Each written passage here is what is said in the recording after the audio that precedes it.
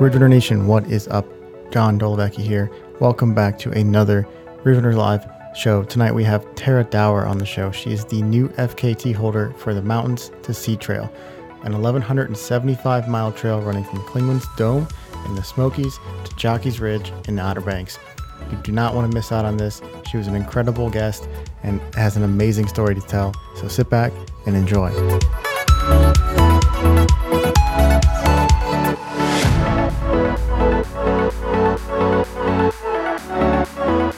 What is up, Ridge Runner Nation? Welcome back. Good afternoon.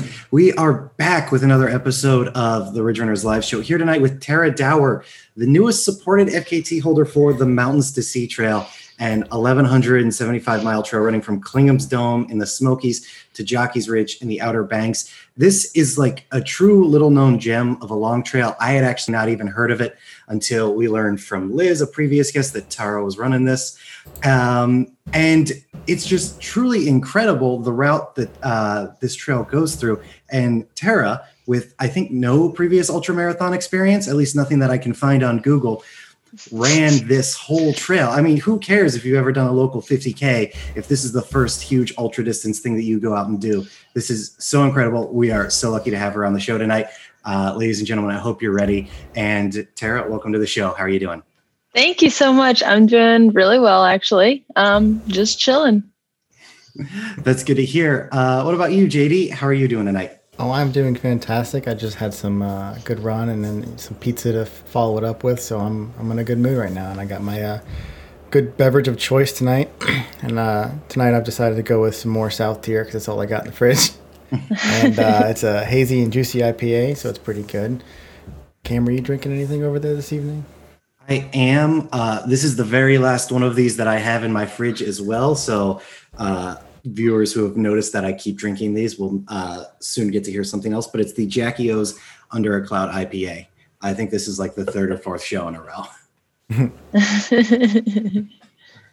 And what about you, Tara? What are you drinking tonight?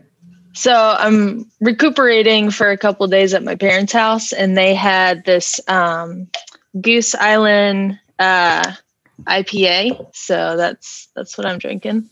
They had it in their fridge. I decided to bum it for this interview. Good choice.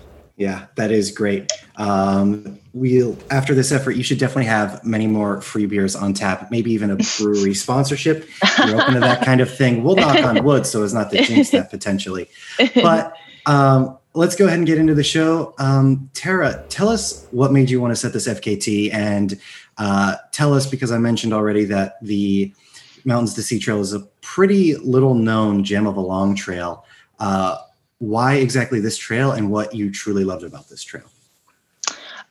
So first off, like you said, the MST, you're right. Not a lot of people know about it.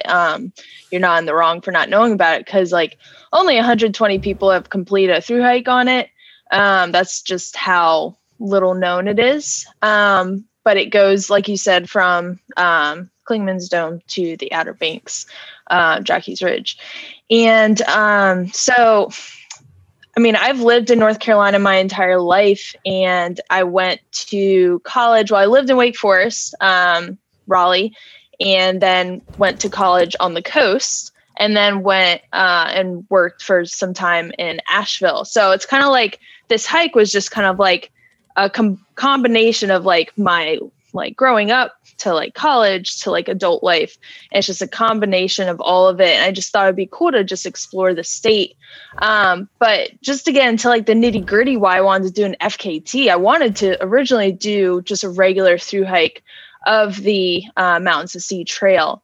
But when COVID happened at the beginning of the year, it changed my plans. You have to use trail angels because you can't legally camp wherever you want. You have to like camp like at established campsites, or like when you're in the Piedmont or coastal region, you can't just like jump off like the side of the road because it's on a lot of road.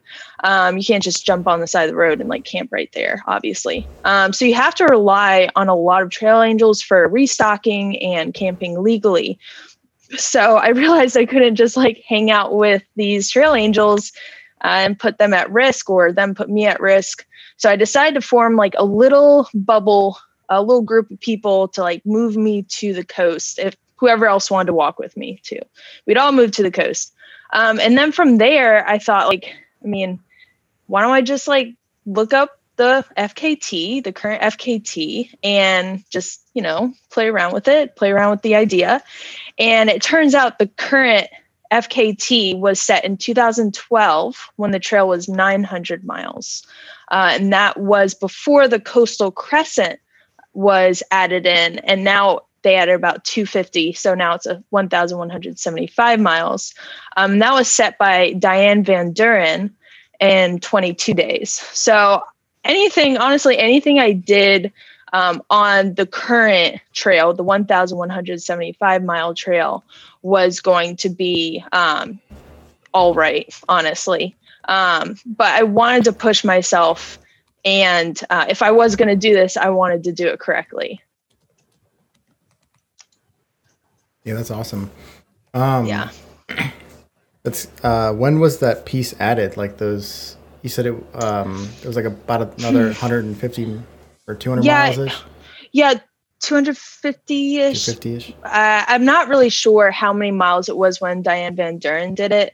I want to say it's like 250-ish miles that they added, but they added the Coastal Crescent region. So if you look at the map, it goes like from like Clingman's Dome, and it goes kind of up and like down and then up. And then it like takes a hard downturn, and it does like this crescent move up the coast like this. And instead of just, I think they had it just going straight across and up instead of dipping down. And I'm not sure when they added that. So anywhere, I mean, in that 8 years, I think it's more recent than 2012, obviously. Yeah. What was the most difficult aspect of planning that those who had never attempted to support an FKT but not a managed? Yeah, I can't even talk tonight. What? I'm out. Sorry. What was the most difficult aspect of planning that those who have never attempted a supported FKT may not imagine having to do so, especially with, you know, COVID happening as well? Yeah. So since I'm not really like, I want to get into ultra marathons now. I've been wanting to for a couple of years, but this kind of came first. But since I'm not in that scene, and I don't know I know a lot of thru hikers, I know a lot of hikers, but I don't know a lot of people that do these extreme endurance feats. But because of that, I didn't have a lot of people that I could ask, you know, can you take off like a month of your time and drive a car or just like support me on this record? A lot of people, you know, in ultra marathon scenes, I'm guessing would be more willing to do something like that. I don't know, maybe not. But I was having a super hard time planning out a support team. If I was going to do this, I wanted to do it with a support team because of COVID. I didn't want to just go out there, and I did have the option to do a 2-car method. So I could do it unsupported. So I could park a car at one end of the trail and park another at the end of like a day and hike the other way. So I would be traveling east, but hiking west because I'd have those 2 cars. So I did have that option, but I knew that wasn't really what I wanted to do. If I was going to do this, I wanted to have like a support team. But it was really hard to find somebody who was willing to take a month out of their time to do that. Eventually I did find Ryan, who is a friend's boyfriend. So we didn't know each other that well, but we got to know each other really well during the month. And he's actually making a documentary right now about the hike.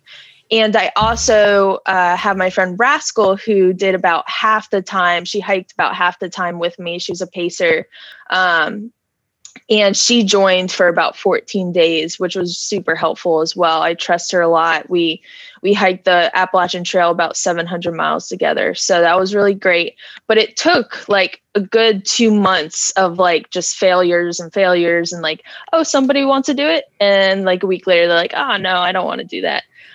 So it was just like a lot of letdowns. And then finally, like I found the solid support crew. But that was really hard to figure out, was the support crew, honestly. Yeah. And so that is definitely something that I never would have expected would have been like the difficult part of it, right? Mhm. Everyone seems always so focused on like the physical challenge of the thing because that is very easy to obsess about. We can see numbers, right? We can see like Strava posts and elevation gains and those sorts of things, but we can't sort of see all of this stuff that's moving behind the scenes, all of these moving pieces that when you're actually out on the trail, maybe you're not worried about when you're going to get food next, when, you're worried if there's going to be someone to give you that food, So you've already kind of explained why you chose to do a crewed effort versus a self-supported style effort.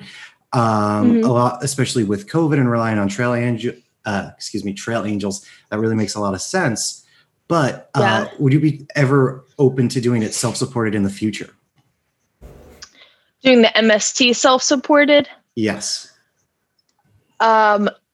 Probably not.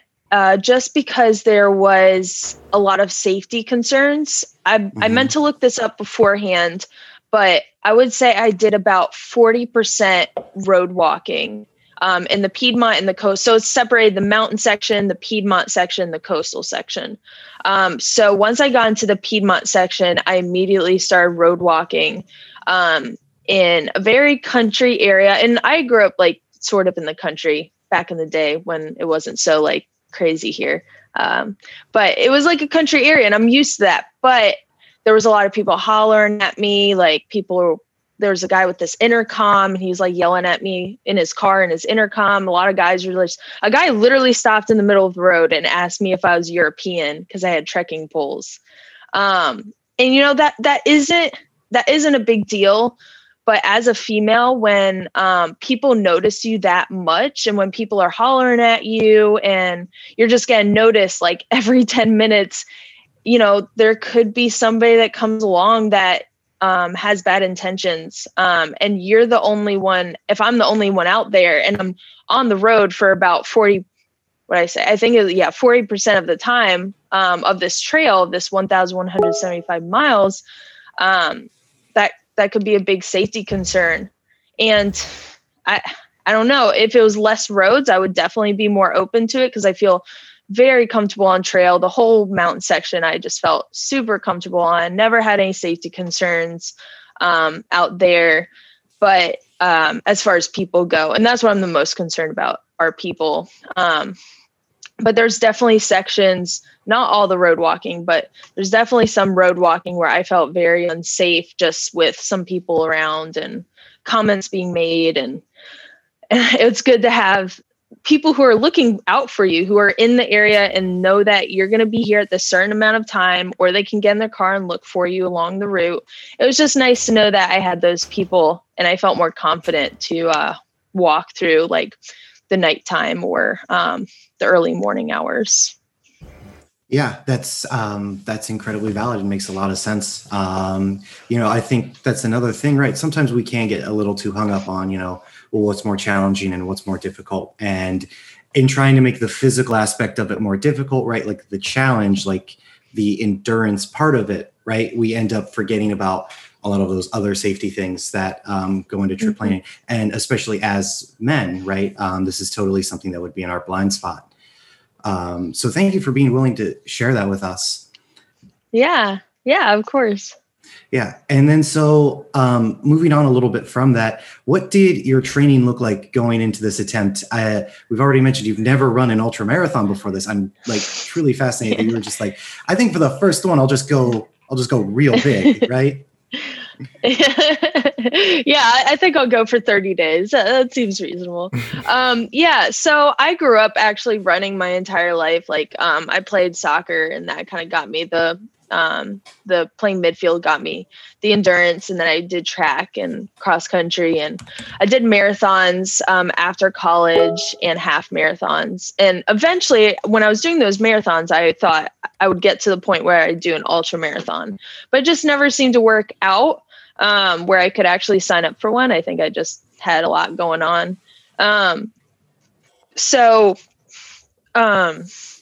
Sorry, I forgot the actual question. I got down this road of talking about my running career. Yeah, I think you said like, what did your training look like going into the attempt? And I also made a comment on it was your first ultra, right? A casual 1100 mile first ultra. Yeah. Yeah. So my training going into this was, I was very serious about my training. I work at a bunkhouse called the Appalachian Trailer, that houses Appalachian Trail thru hikers and section hikers and clients of the Blue Ridge Hiking Company. And so I live there. So I literally have mountains. I have Deer Park Mountain, which is like a 900 footer, and it's just steep as heck. And then I have like Lover's Leap over there, and I just have mountains all around me, and I could access the Appalachian Trail and the Mountains of Sea Trail within, an hour's drive. The Appalachian Trail literally goes right in front of my house. So I had all these awesome trails to practice on. So I did a lot of fast hiking. So I'd always try to do, at pace going up mountains.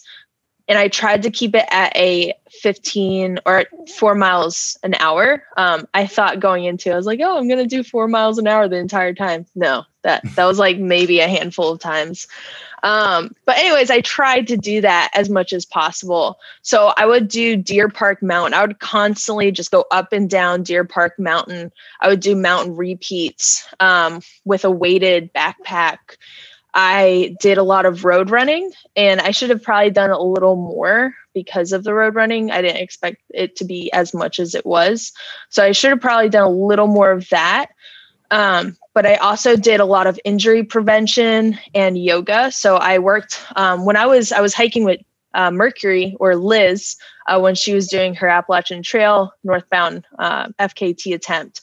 And she had really bad shin splints. And the way she just hearing her in pain got me really inspired to work on my shins and work on the muscles around my shins and lower legs and do that injury prevention before I got on trail. So I did that. And I also did knee exercises to strengthen muscles around my knee.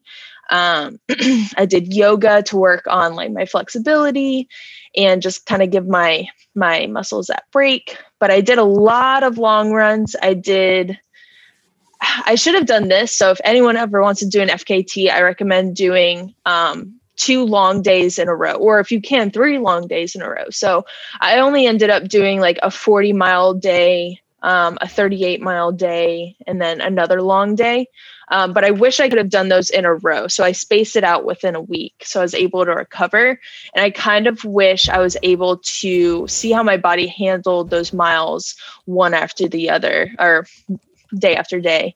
And that is something I wish I had done, but it ended up me just doing the miles, and that was fine. And that worked out. And I tried to keep a 4 mile an hour pace.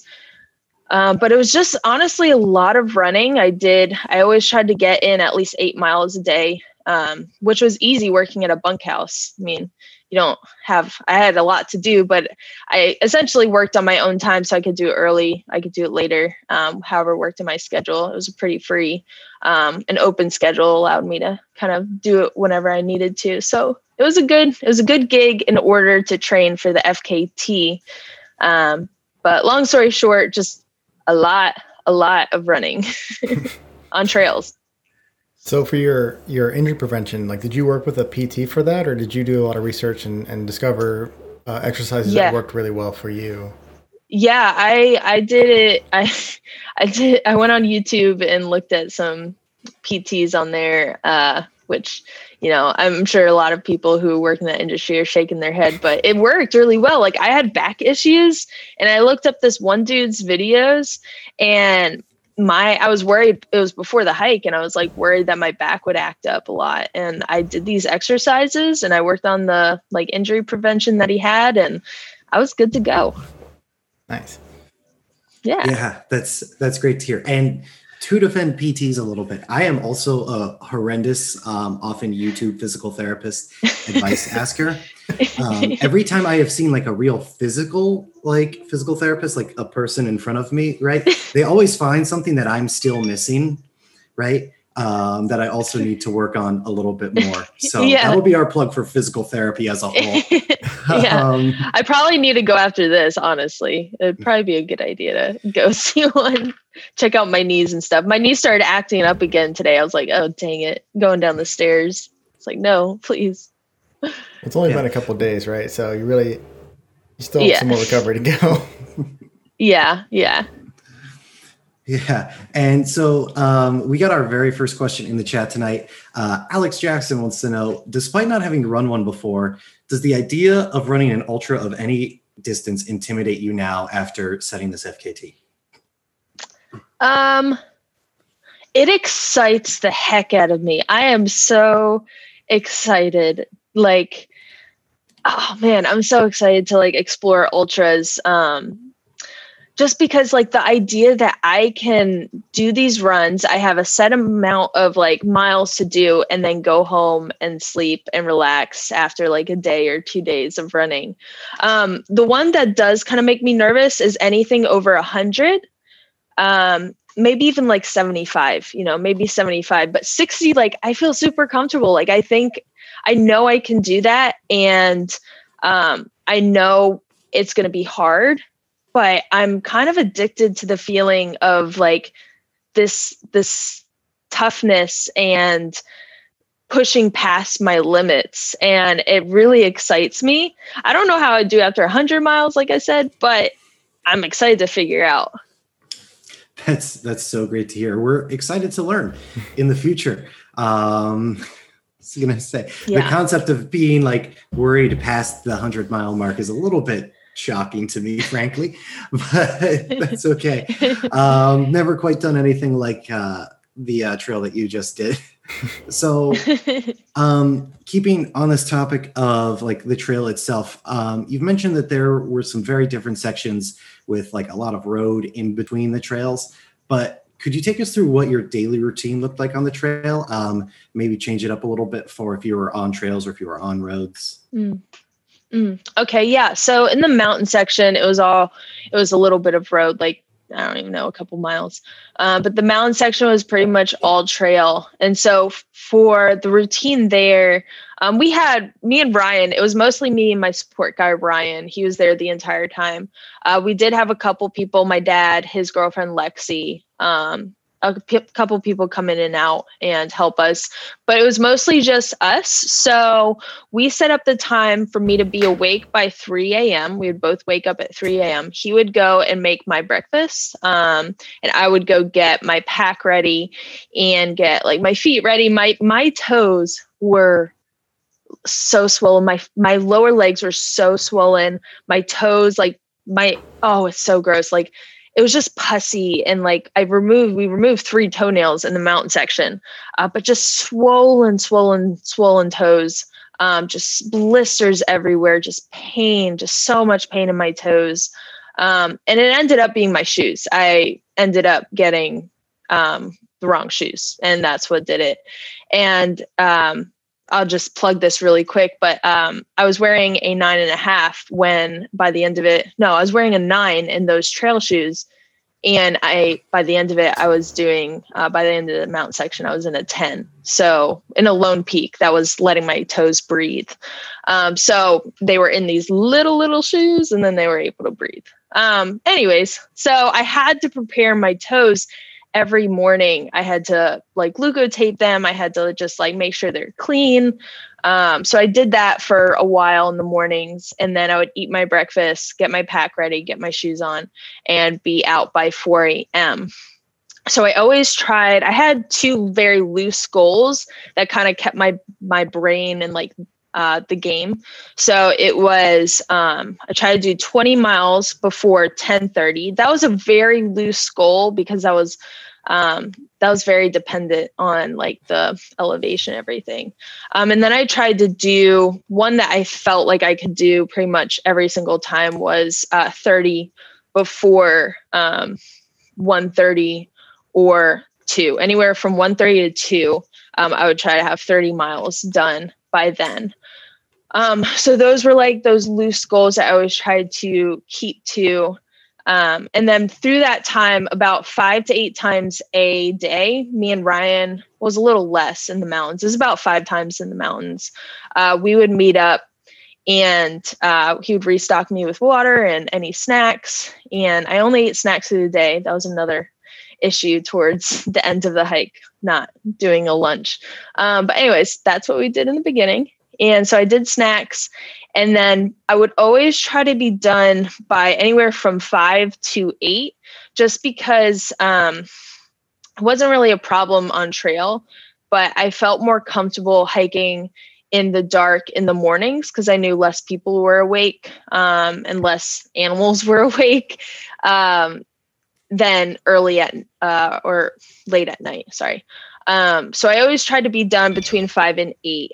And then after that, he would get me dinner ready. I would eat. I would again take care of my feet, take and stretch, and just make sure I was ready for the next day and go to sleep as fast as possible. I try to be asleep by anywhere from 7:30 to 8:30, depending on when my day ended. But then when we got to the Piedmont in the coastal region, he was able to drive around me and able to see me a lot more. So it was the same wake up time, same leave by this time. But he was able to meet up with me a little more since it was on roads. And I tried to be done anywhere from 5 to I would say 6:30 was my latest on the roads, just because being out on the roads after dark in a place that I don't know, I didn't really want to do that. So I always tried to get out off the road and to camp by before nightfall. And we were able to do that. And I was able to travel a lot faster on roads. So it was a lot easier to get into camp earlier. But yeah, so that's a loose schedule of my days. That's one crazy routine to go with for 30 days.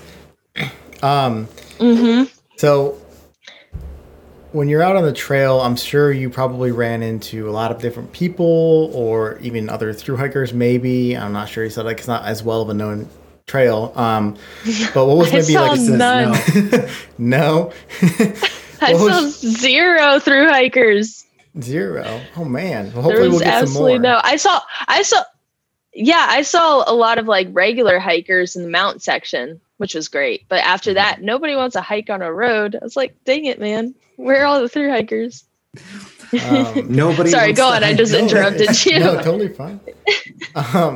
So in those interactions with all those people, since you obviously saw no thru hikers, and hopefully you'll get some more thru hikers now after this, being out in there. What was maybe one of your most memorable interactions with another hiker, runner, person, car, or whatever you may have encountered? Yeah. So I hate that this is the most memorable, but when people ask me that question, this is literally the instant thing I think about.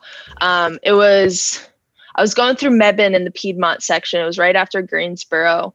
And it was a long day of road walking again, just roads and interdispersed with some trails, but mostly road.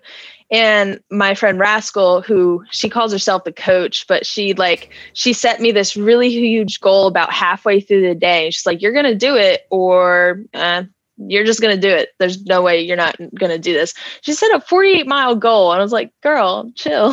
But anyway, so I was almost at the end of the day. I had maybe 3 miles left and I was tired, obviously. And so I was on the roads by myself and they had gone forward and I think they're just figuring out where we're going to stay. I'm not really sure, but it was just me on these roads. And this work truck came, I walk against traffic. So the work truck was coming towards me and I was right here.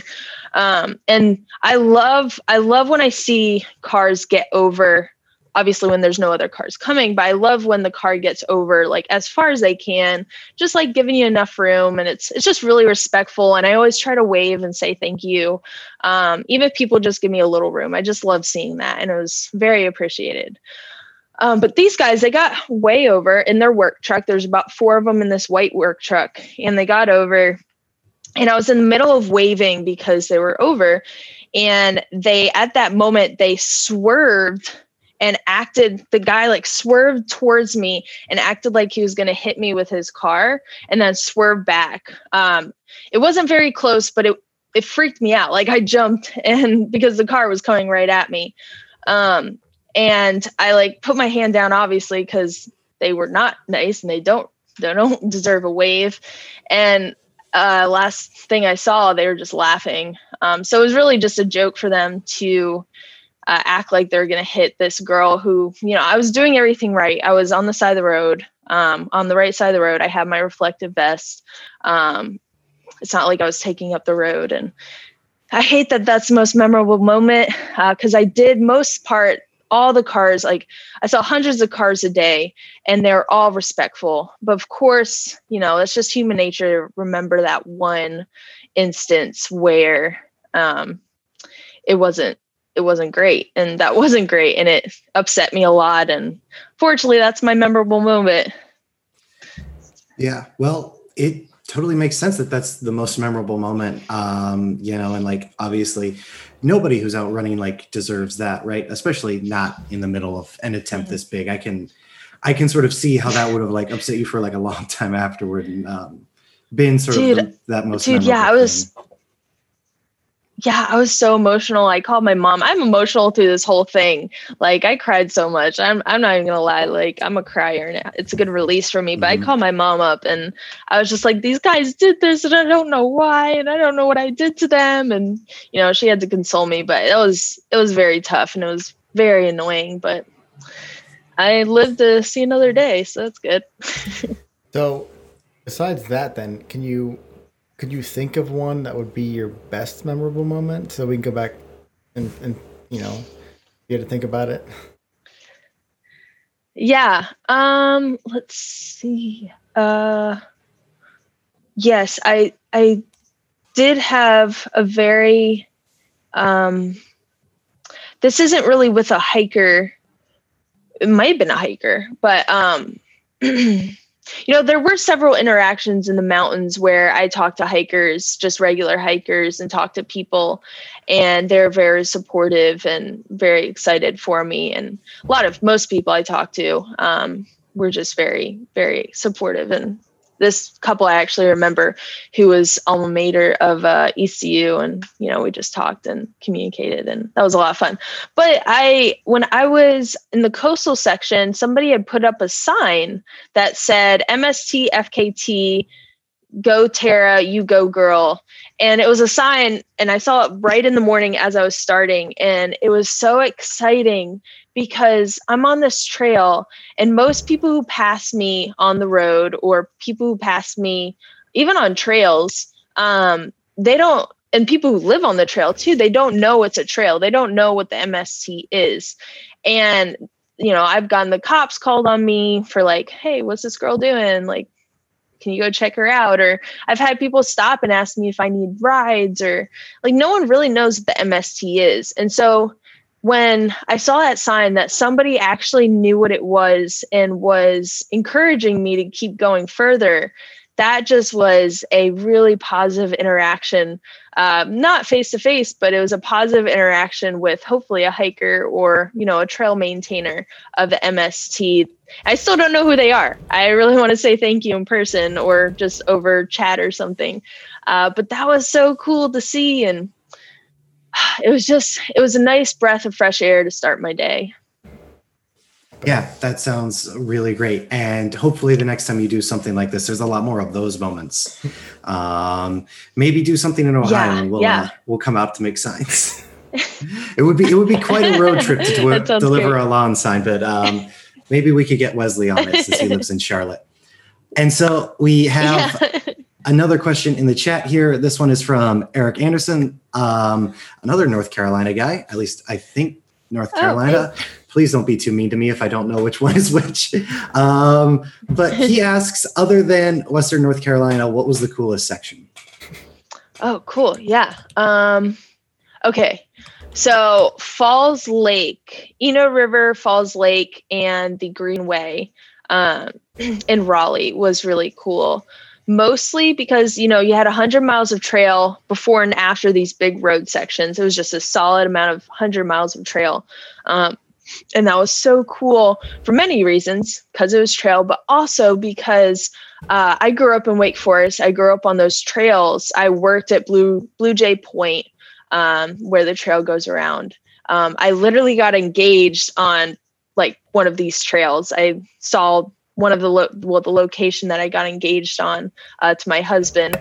I did cross country meets around Falls Lake. I did my first like solo backpacking trip around Falls Lake and ended at Shinleaf. And it was just like really cool to be back there. And like I said, it was just like a combination of my life just coming together in this like incredible feat. And that was really cool just personally, but also it's a cool section. It's just a gorgeous section in between these road walks. Also, the coastal section was really neat. I've never done extended amounts of walking on a beach. I've done like a mile or two here and there and like picked up shells, whatever. But you had to do, there was like, I would say 80, how many miles was that? I would say it was like, in all, there's about like maybe 90 miles of beach walking. And that was really cool. It was nothing I've ever experienced before. And most people were just like, what is she doing with trekking poles and like these shoes on the beach? And, but it was really cool to just walk on the beach. I enjoyed the what's the word? The marine life. There's a lot of crabs one morning, like 100 crabs, just like all over the place. I saw a dead washed up shark, which was weird, but also like kind of cool. He's like 5 feet. He's so big. But also I saw like a lot of tourists. I saw kite surfers. My parents came out and they got a beach house and they literally just walked up on trail on the beach and on the Outer Banks and greeted me. I saw families playing, a lot of joy that kind of like radiated to me. So that was really cool. I would recommend doing that section for sure. That's great to hear. And if anybody's playing like a wildlife mentioned bingo with this show, you probably didn't have crabs at all on your sheet, but if you did, check it off. I assume you probably have much more like forested wildlife. I did not expect a crab reference tonight. Oh yeah. Yeah. There's crabs and sharks and, kite surfers. Mm-hmm. Although to be clear, I believe you said tourists there. At first, my brain heard tortoises and I was like, that doesn't make sense. There's no tortoises there, right? That would be so cool. No, there's no tortoises. I did not see any tortoises, unfortunately. I did see the prints, I don't know what you call them, but the prints of a baby sea turtle going to the ocean. There's like little sectioned off areas, but I didn't see them, but I saw their little like markings going to the water. So that was cool. No tortoises, but sea turtles. That's good. And yeah, that must have been super cool to see. And so keeping with this, right, you've mentioned like a lot of the things recently like, that you get to see, right, that were like really cool and exciting, but what was the moment on the trail that you think brought you the most joy? Oh, yeah.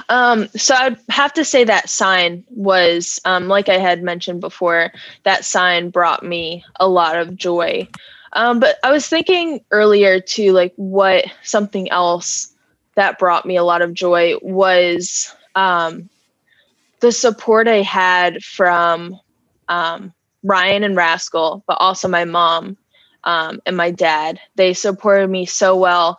And it's just like, it brought me joy knowing like they had my back and they, like, I could trust these people fully. And, I'm a trusting person. I thought I was a trusting person, but being out there, being just emotionally, physically, mentally depleted, I really had to rely on these people. And I felt most of the times they made the right decision. If they didn't, then I didn't know about it. But I just remember one moment, I was very weak. It was getting really cold and it was after a super hard day. I felt like foggy in the brain. Like obviously something was going on with me and I had no idea. And my body was not allowing me to eat food. Like I could not keep the food down. I kept wrenching and I was just sitting there with my mom in the car, and I just remember like looking at her and just like with these like just worried eyes, and I just felt warmth from her, and I just felt like everything's going to be okay. She didn't have to say it, and I think she did say it, but like the way she looked at me, I just felt like I could trust her and I could go another day. And just, I was very, it's weird saying this, but me and Rascal are talking about this. You go back to like being a child, a baby almost. And so that sounds weird, but like with my mom, it was just like a very childlike interaction. Like I was worried and she was just giving me warmth.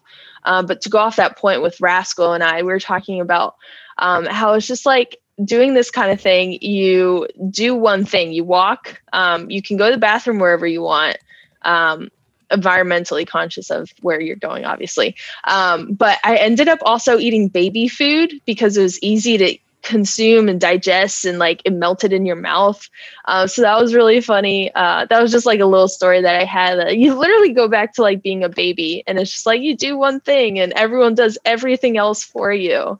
But yeah, going back to the joy, like just knowing that I had these people to trust, and I found a new trust in these people that gave me a lot of joy, knowing that I'm going to get emotional. I'm not going to, it's not going to happen, but just knowing I could trust those people fully was something now that gives me a lot of joy.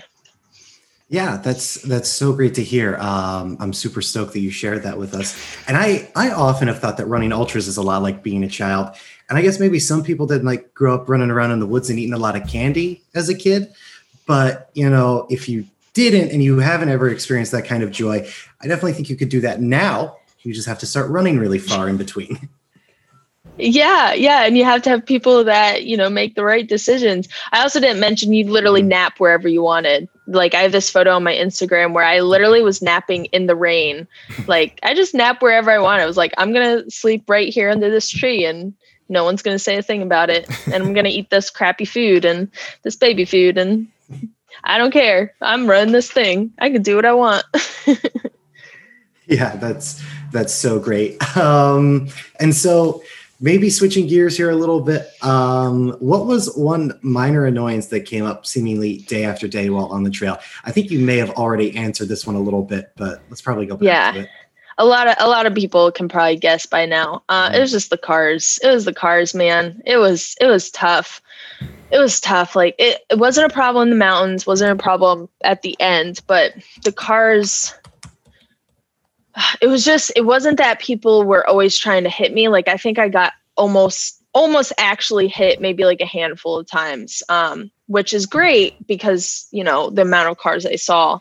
But it was just stressful. I was on highways and I was on I was crossing interstates and I was on these country roads where I did not feel welcomed at parts. There was a very seemingly racist section of road walking that I felt very uncomfortable with, very, very uncomfortable with, Confederate flags and keep out, no trespassing signs, but no one waving at me. I waved at people on their porch and, nobody waved back. It's just like, oh, I'm not welcome here. I'm going to walk a little faster. But, not only like those country roads, but just like, the highways, and you always have to be on the highways. You always have to be watching these cars because, the moment you look down and there's somebody texting and they accidentally swerve a little bit, they can clip you. And you just have to be ready to move at any moment. So, every day when I was on a road, it was something it wasn't my favorite part. It wasn't.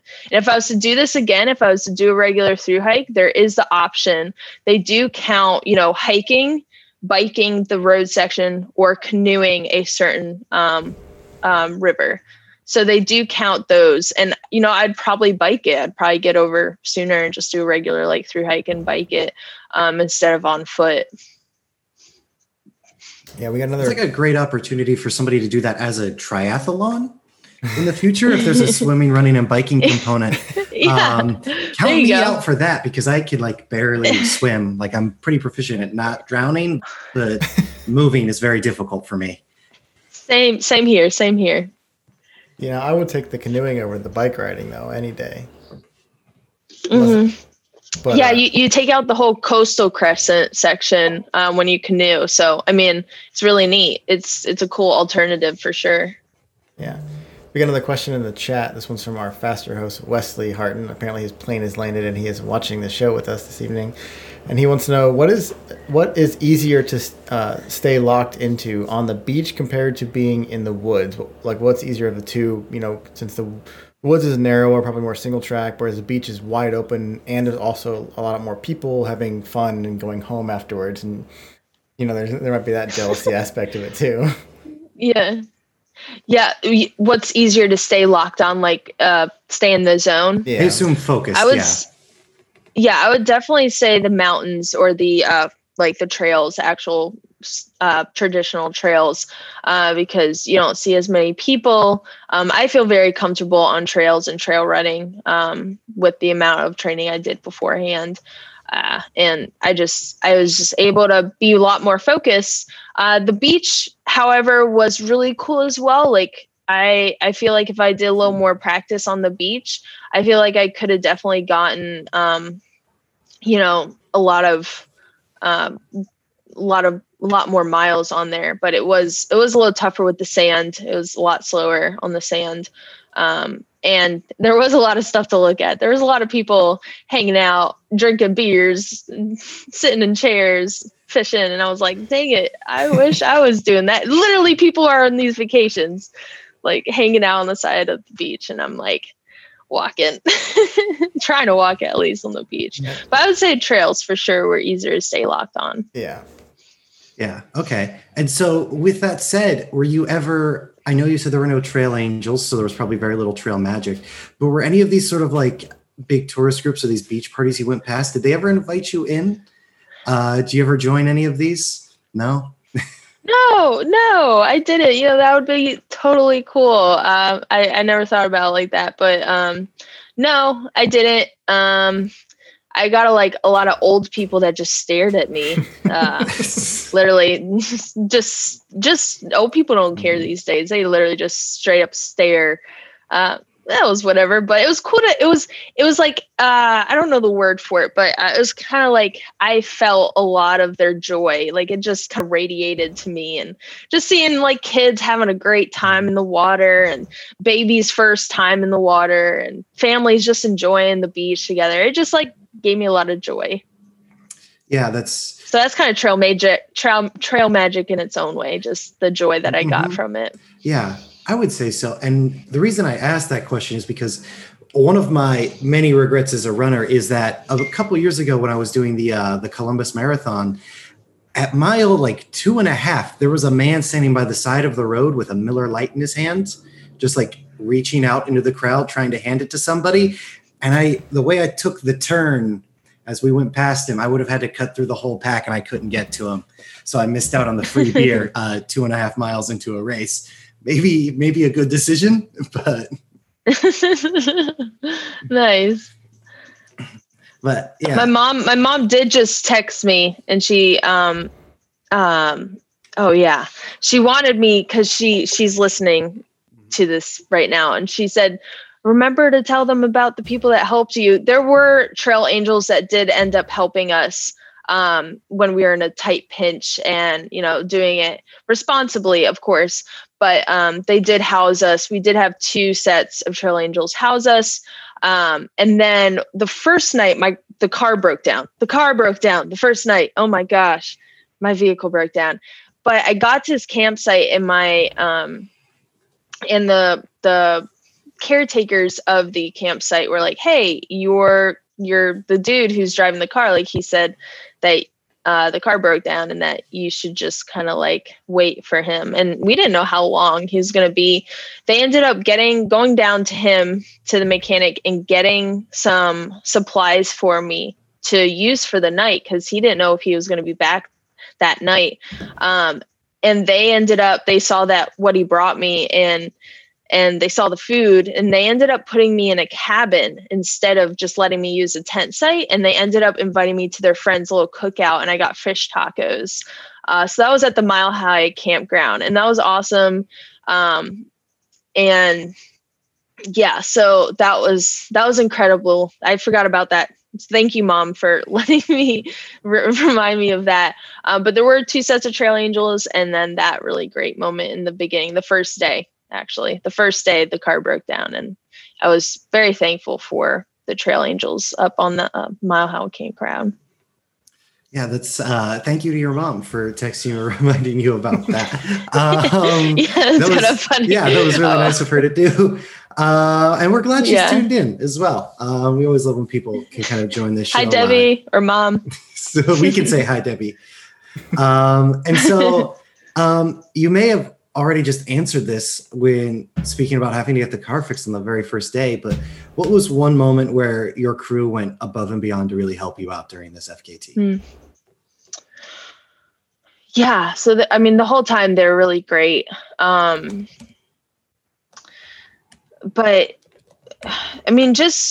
the entire time they're really great, and they just helped assist me in any way that I needed.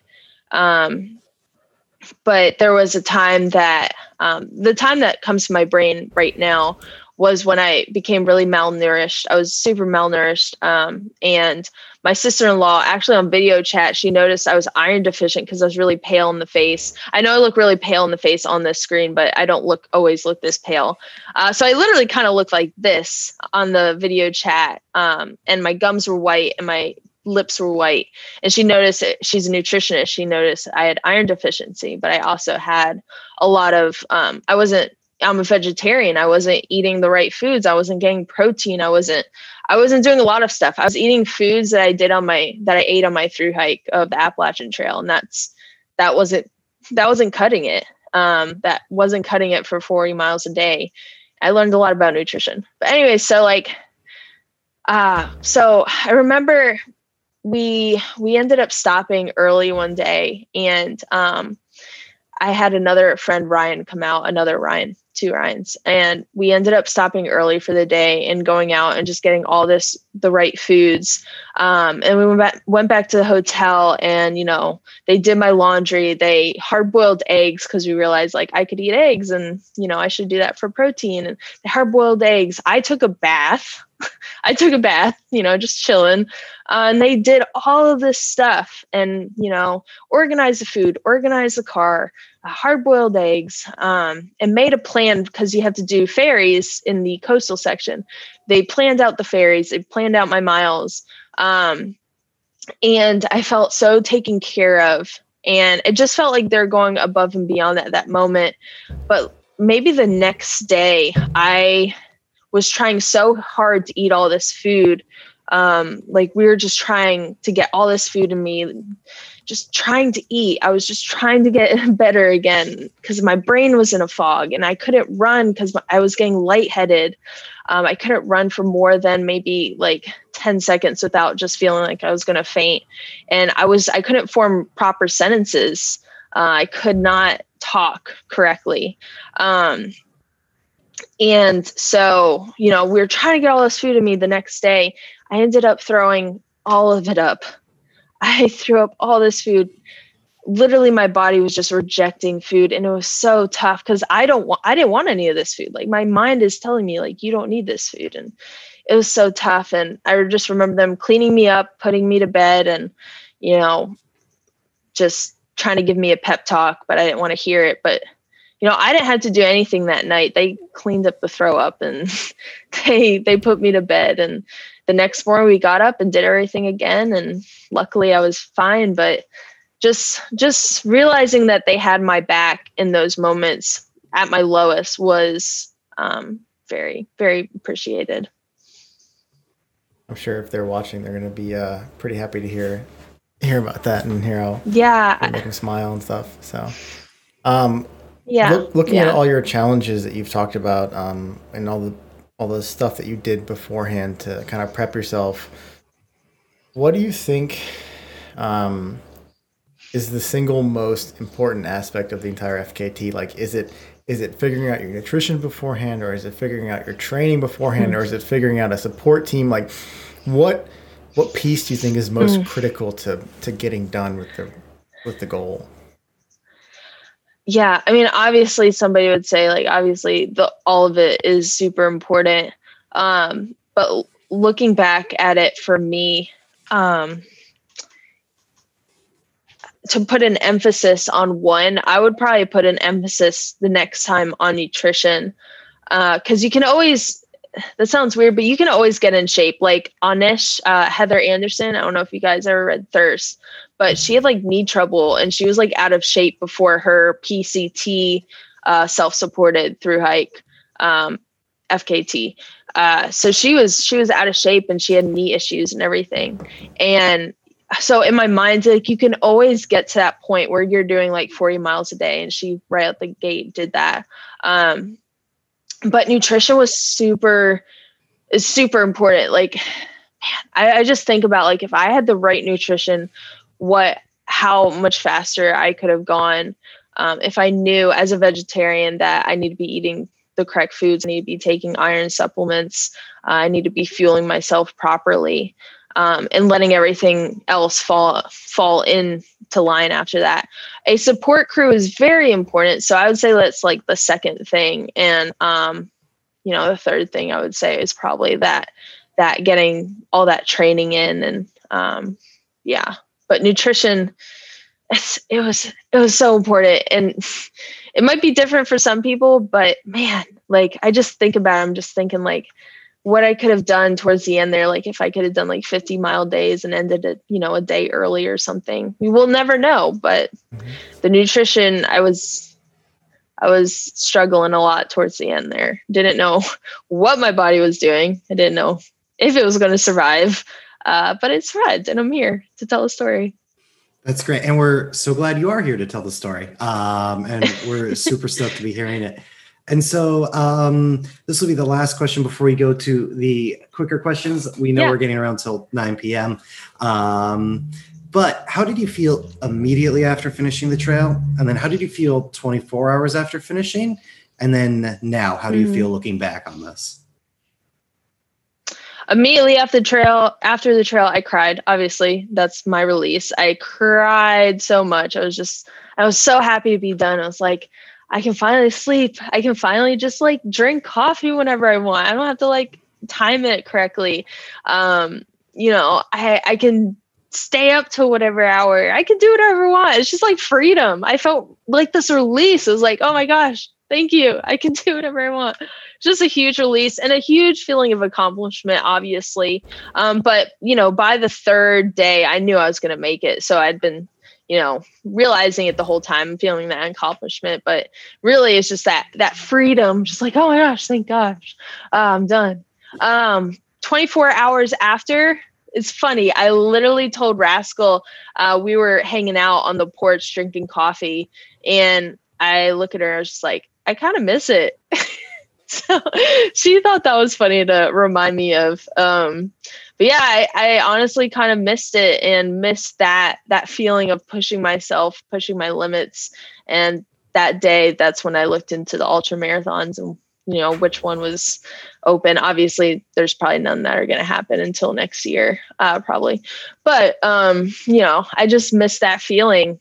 And I also, I was really tired all the time, and I really wanted to just sleep throughout the day. But I also like that freedom. So I was forcing myself not to sleep because I enjoyed just being awake, doing whatever I wanted, watching Netflix.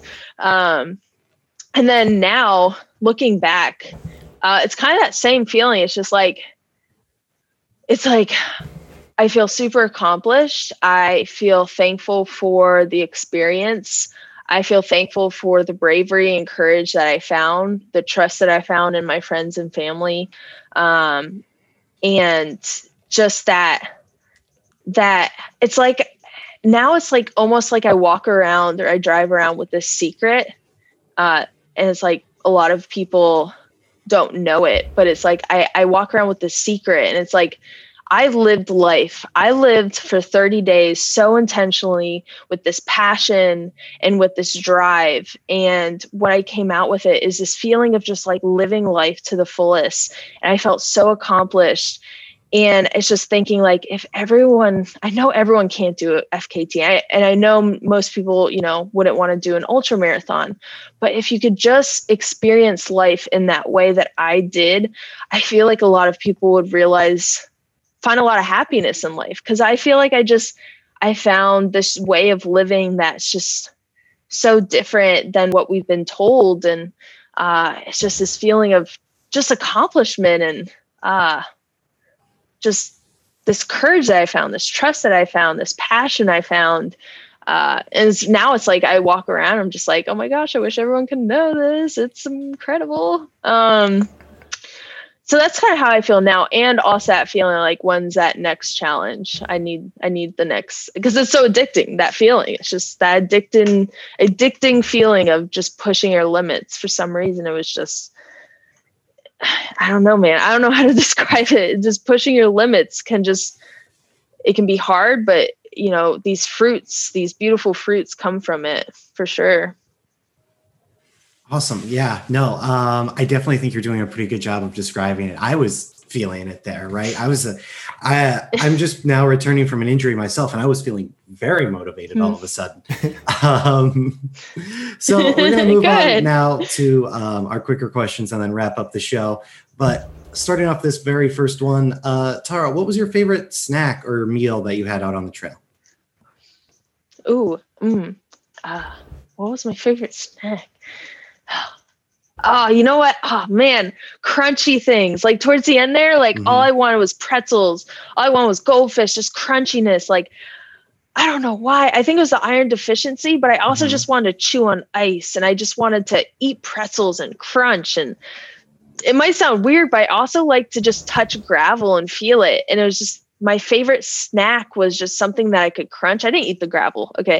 But I did just love, like, for some reason, it was just like, I was addicted to this crunchiness. And I think it was the iron deficiency, because I hear like if you do chew ice, that's a sign of that. But pretzels for sure. And goldfish was my favorite snack, just because that crunch. It's just like, yes. That's really great and very specific. If I ever have that urge, I'll definitely think about my iron levels. Yeah, do that. Yeah, don't chew ice. It actually ended up hurting my teeth. Like, I did it for the past 3 days, and my teeth and my jaw is kind of sore now. So don't do that.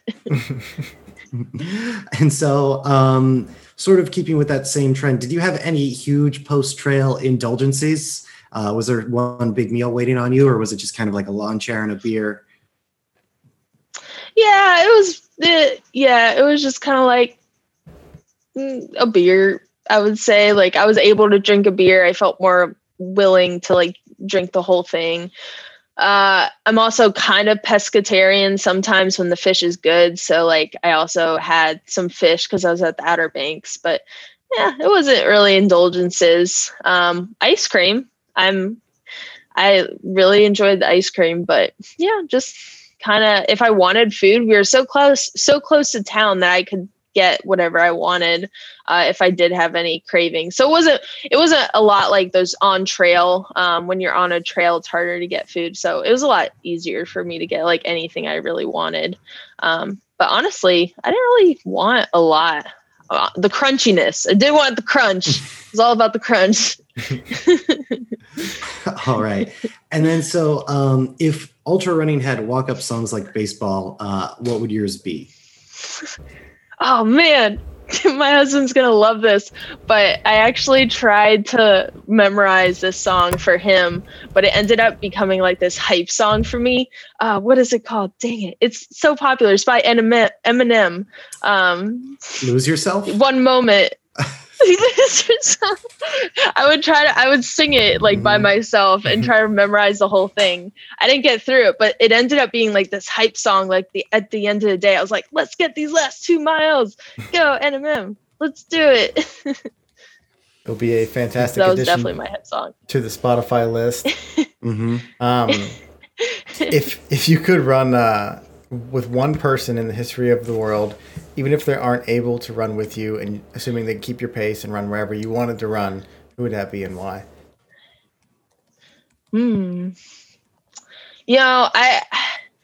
I instantly, it is, yeah, I just enjoy her company so much, but definitely Liz or Mercury, who just did the FKT of the Appalachian Trail. She was such an encouragement when I was on trail. And she's such an encouragement. She's so supportive. And she is a little older than me, and she's kind of like, I viewed her as a lot as a mentor. And I just appreciate her friendship a lot. And when we were on trail together, like we saw each other, or she listened to me because we were on the phone, but I saw her and she heard me at my worst. And I think I felt like we really created a bond, and we still text, and I hope to do, a hike or a run with her, and we could just enjoy each other's company rather than just suffering on the phone or in person together. So right off the bat, like I literally think of Liz, at Pink Feathers, if anyone's wondering, on Instagram. But yeah, she's a great person. Definitely her of all the people I'm sure there's somebody else, but she's the one I think about first. I'm sure she'll Once again, continuing the trend of very sweet and nice answers to this question instead of famous people. I'm so stoked that our guests keep doing this. I keep waiting for the Teddy Roosevelt answer, and it's never come. And truly, this is one of my favorite parts of the show, is hearing all of them. But then, so this will be our last quick question before we let you go for the night. And you got to think, because you've never ran an ultra race before, you technically could choose from any of these, right? But what is your dream race? Dream race. What is it called? Oh man. Dang, what is it? It's one Courtney Dauwalter did. It's a 200-mile race. I think it's around the Tahoe Rim. Oh man, I really wish I knew this, but I think it was that one that she did around the Tahoe Rim. But that seemed like a really cool trail. It's 200 miles, 205 miles. And I just watched her documentary about it, and it's The Source on YouTube. And I might be totally wrong about Tahoe Rim, but I think that's what it was. But it just looked really cool in the documentary. I also really kind of want to do Pitchell, which is Mount Pisgah in Asheville to Mount Mitchell in Asheville, in the Asheville area. And that's 60 miles. And it's just you can just do it regularly. I mean, it's not ultra marathon. There might be something that's set up, but that would be a really cool one. And just to see how I did that, because there's a lot of elevation gain, and you follow the MST. So I'm very familiar with that. So Pitchell as well. That's 60 miles. Like fun races. We'll have to. I know there's Wesley did Mount Mitchell, I think. I think they have There's a Mount Mitchell challenge race that you run up and down just Mount Mitchell. And it's like 40 miles. Connecting Pisgah and Mount Mitchell. I don't think there's a race for that. No, it sounds like there should be one. Yeah, I would just, for sure. I would love to just do that regularly. Somebody to put on that race. Yeah. Mm-hmm. Yeah. For our listeners who want to maybe follow you on social media, where do you think they can find you? Yeah, so I'm on Instagram at Tara, Tara .Dower, Dower. I'm also on YouTube, but it's like a couples account with my husband, but we're the Dower Duo, if you're into couple accounts. But yeah, mostly on Instagram right now, just as Tara.Dower. And before we close out of here, do you want to plug anything, any sponsors or any last minute shout outs you want to make? Yeah. So my support guy, Ryan Thomas, is making a documentary, and he is in, right off the bat. I mean, that's what he's mostly doing. He's in the process of making and producing one right now about the hike that I just did, the MST hike. And you can follow the progress of that on Instagram. And let me just make sure I get this correct, because I would not feel right if I didn't. It is at MST _ FKT 2020. And this just will tell you, when and where it's coming out. And also thank you to my mother.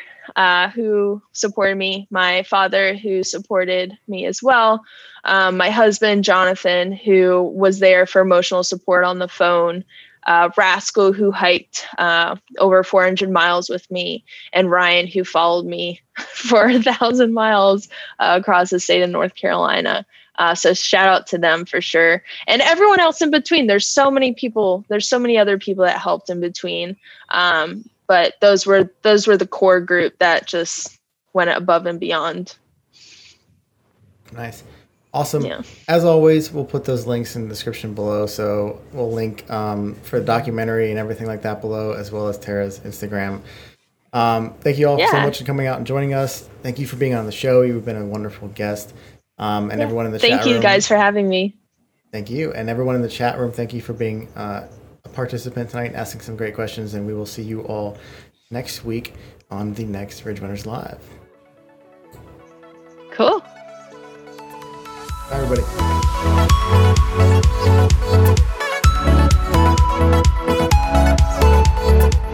Ridge Runner Nation, thank you again for tuning in to another Ridge Runners live show. Remember, if you haven't already, subscribe to the podcast on Apple iTunes.